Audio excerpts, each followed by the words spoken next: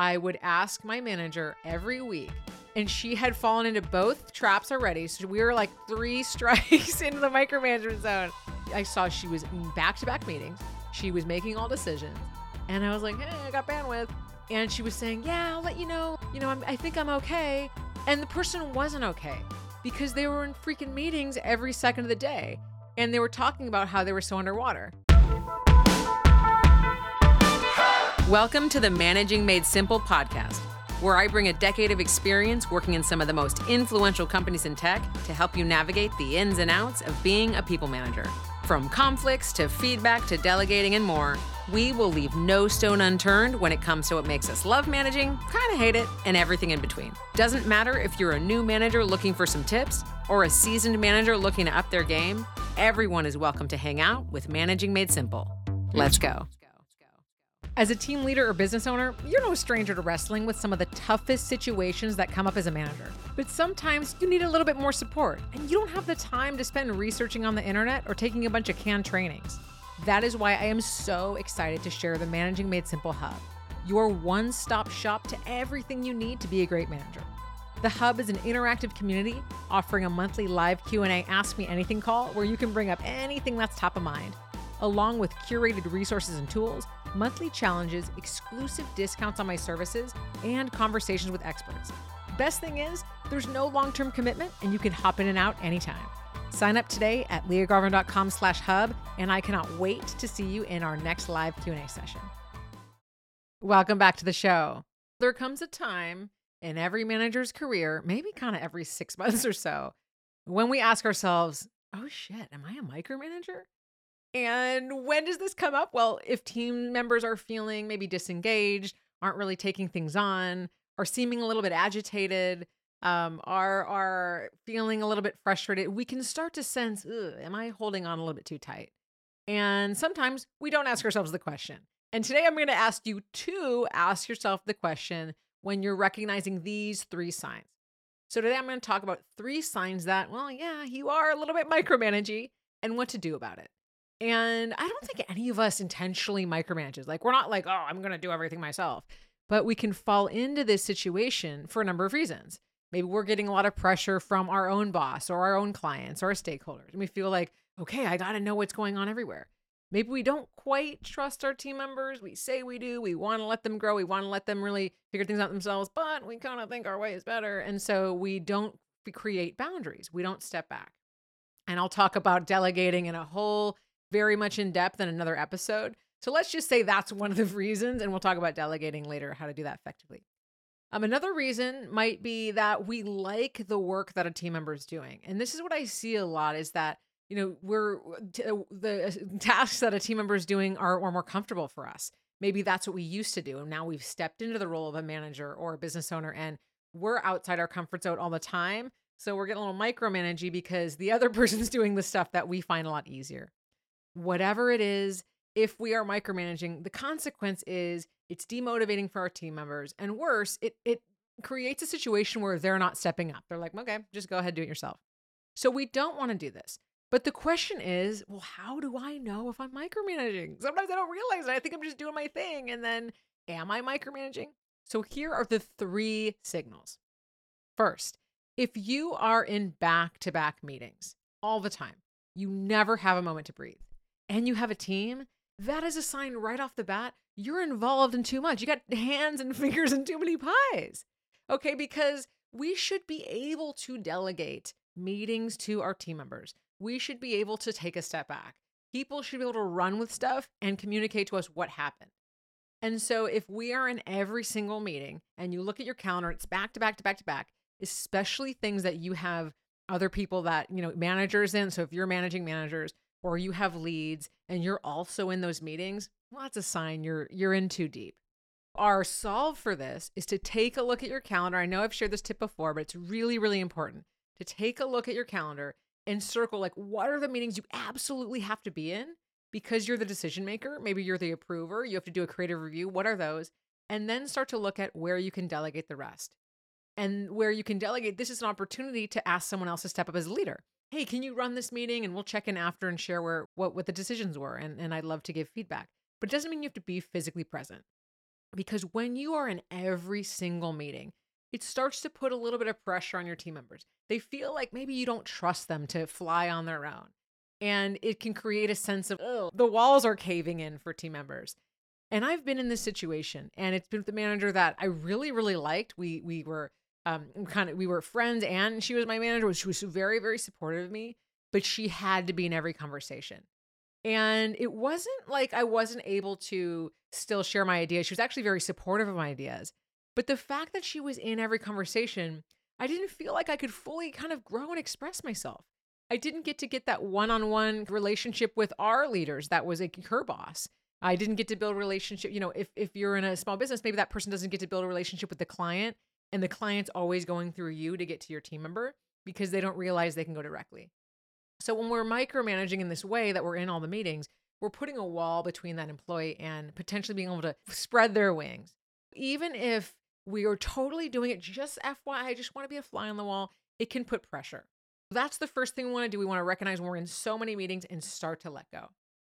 Our second sign that, we're micromanaging is when every single decision comes to us. And this is related to the first about the meetings, but this means that every single approval decision thing runs over our desk. We have to give it a thumbs up. We have to sign off. And oftentimes we don't actually ask for all the decisions to come to us, but our team members start to see that whenever they make a decision, we still want to weigh in. So they end up just deferring to us anyway. And think about that. If our team members are deferring to us to make every single decision, that means they don't feel empowered, or they think you want to make all the decisions. So they don't even bother. And this is really what chips away at having that sense of an ownership mindset, because I only feel like an owner when I can be autonomous for making decisions.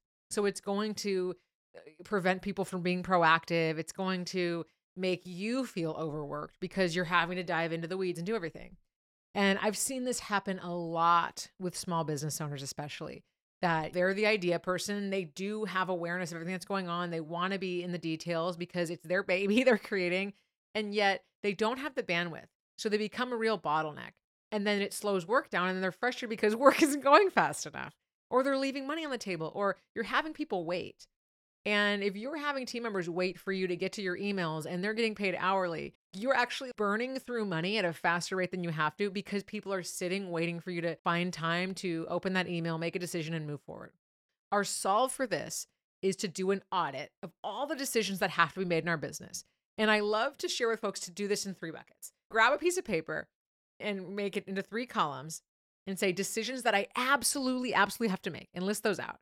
I'm going to tell you right now, it should not be more than like 2 or 3 a day, a week, whatever, because we want to be moving everything into these next 2 buckets. Second, decisions that I could delegate. So now we want to be moving things. I think most things are going to be in the second bucket, looking at what am I doing now that I could delegate. And then the third bucket is what are the things that I'm already delegating.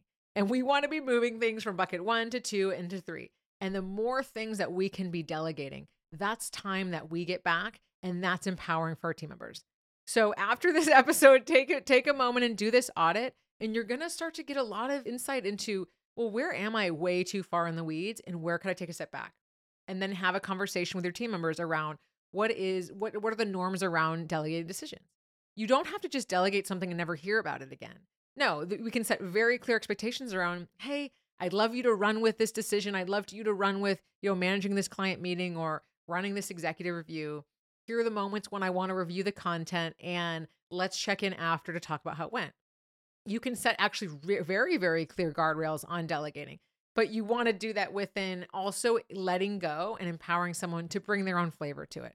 So for example, let's say they're running an executive review or client meeting, asking them what are ideas that you have to run this meeting effectively? Really making sure they're adding in their own spin so that they feel like that owner. Third tell that you are micromanaging, and this one's obvious, but we don't always catch the signal, is when our team members are coming to us continually and saying, hey, I have bandwidth, like I'd love to take more work on. And I have been in the situation where literally I would ask my manager every week, and she had fallen into both traps already. So we were like 3 strikes into the micromanagement zone. I saw she was in back-to-back meetings. She was making all decisions. And I was like, hey, I got bandwidth. And she was saying, yeah, I'll let you know, I think I'm okay. And the person wasn't okay. because they were in freaking meetings every second of the day. And they were talking about how they were so underwater. And when I said, I have bandwidth and I'd love to take more on, I want to be growing, and they didn't take me up on it, I was like, oh, okay, this person doesn't think I'm a great team member, even though I'm freaking 10Xing it. Like, where's the trust? So this can be really demoralizing for a team member when you don't take them up on the fact that they said they have bandwidth, or you ask them to take on a really small thing or a very tactical thing when they're a high performer and they have a lot of capacity to do more, because it looks like, oh, I'm not letting go of control over here. Just going to be candid. They can see right through it. So if people are coming to you, or let's say you haven't even thought about it, are people coming to me? Start to listen. Over the next week, listen out for when your team members say they have bandwidth, especially those high performers who are crushing it. They are asking to be able to be your number two, to be able to learn the things that you're doing, to be able to develop their leadership skills. So when they're asking you to take more on, and that is literally the solve, is to take them up on it, to listen for it and to take them up on it.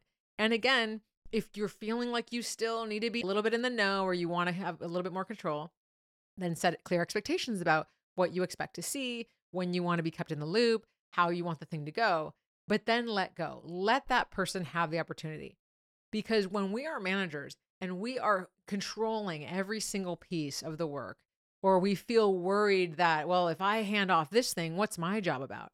If that's a real fear we have deep down, it's important to acknowledge it. And that's a fear a lot of us have from time to time. So there's no shame in that. But the problem is, it starts to demonstrate to our team members we don't trust them. So here we're having a fear that's about our own stuff, and our team members think we don't value them. So we don't want to send that signal. And if we do have a bit of a learning curve with a team member, or we're still building trust, then that's where setting really clear expectations comes in, because that'll really help build trust.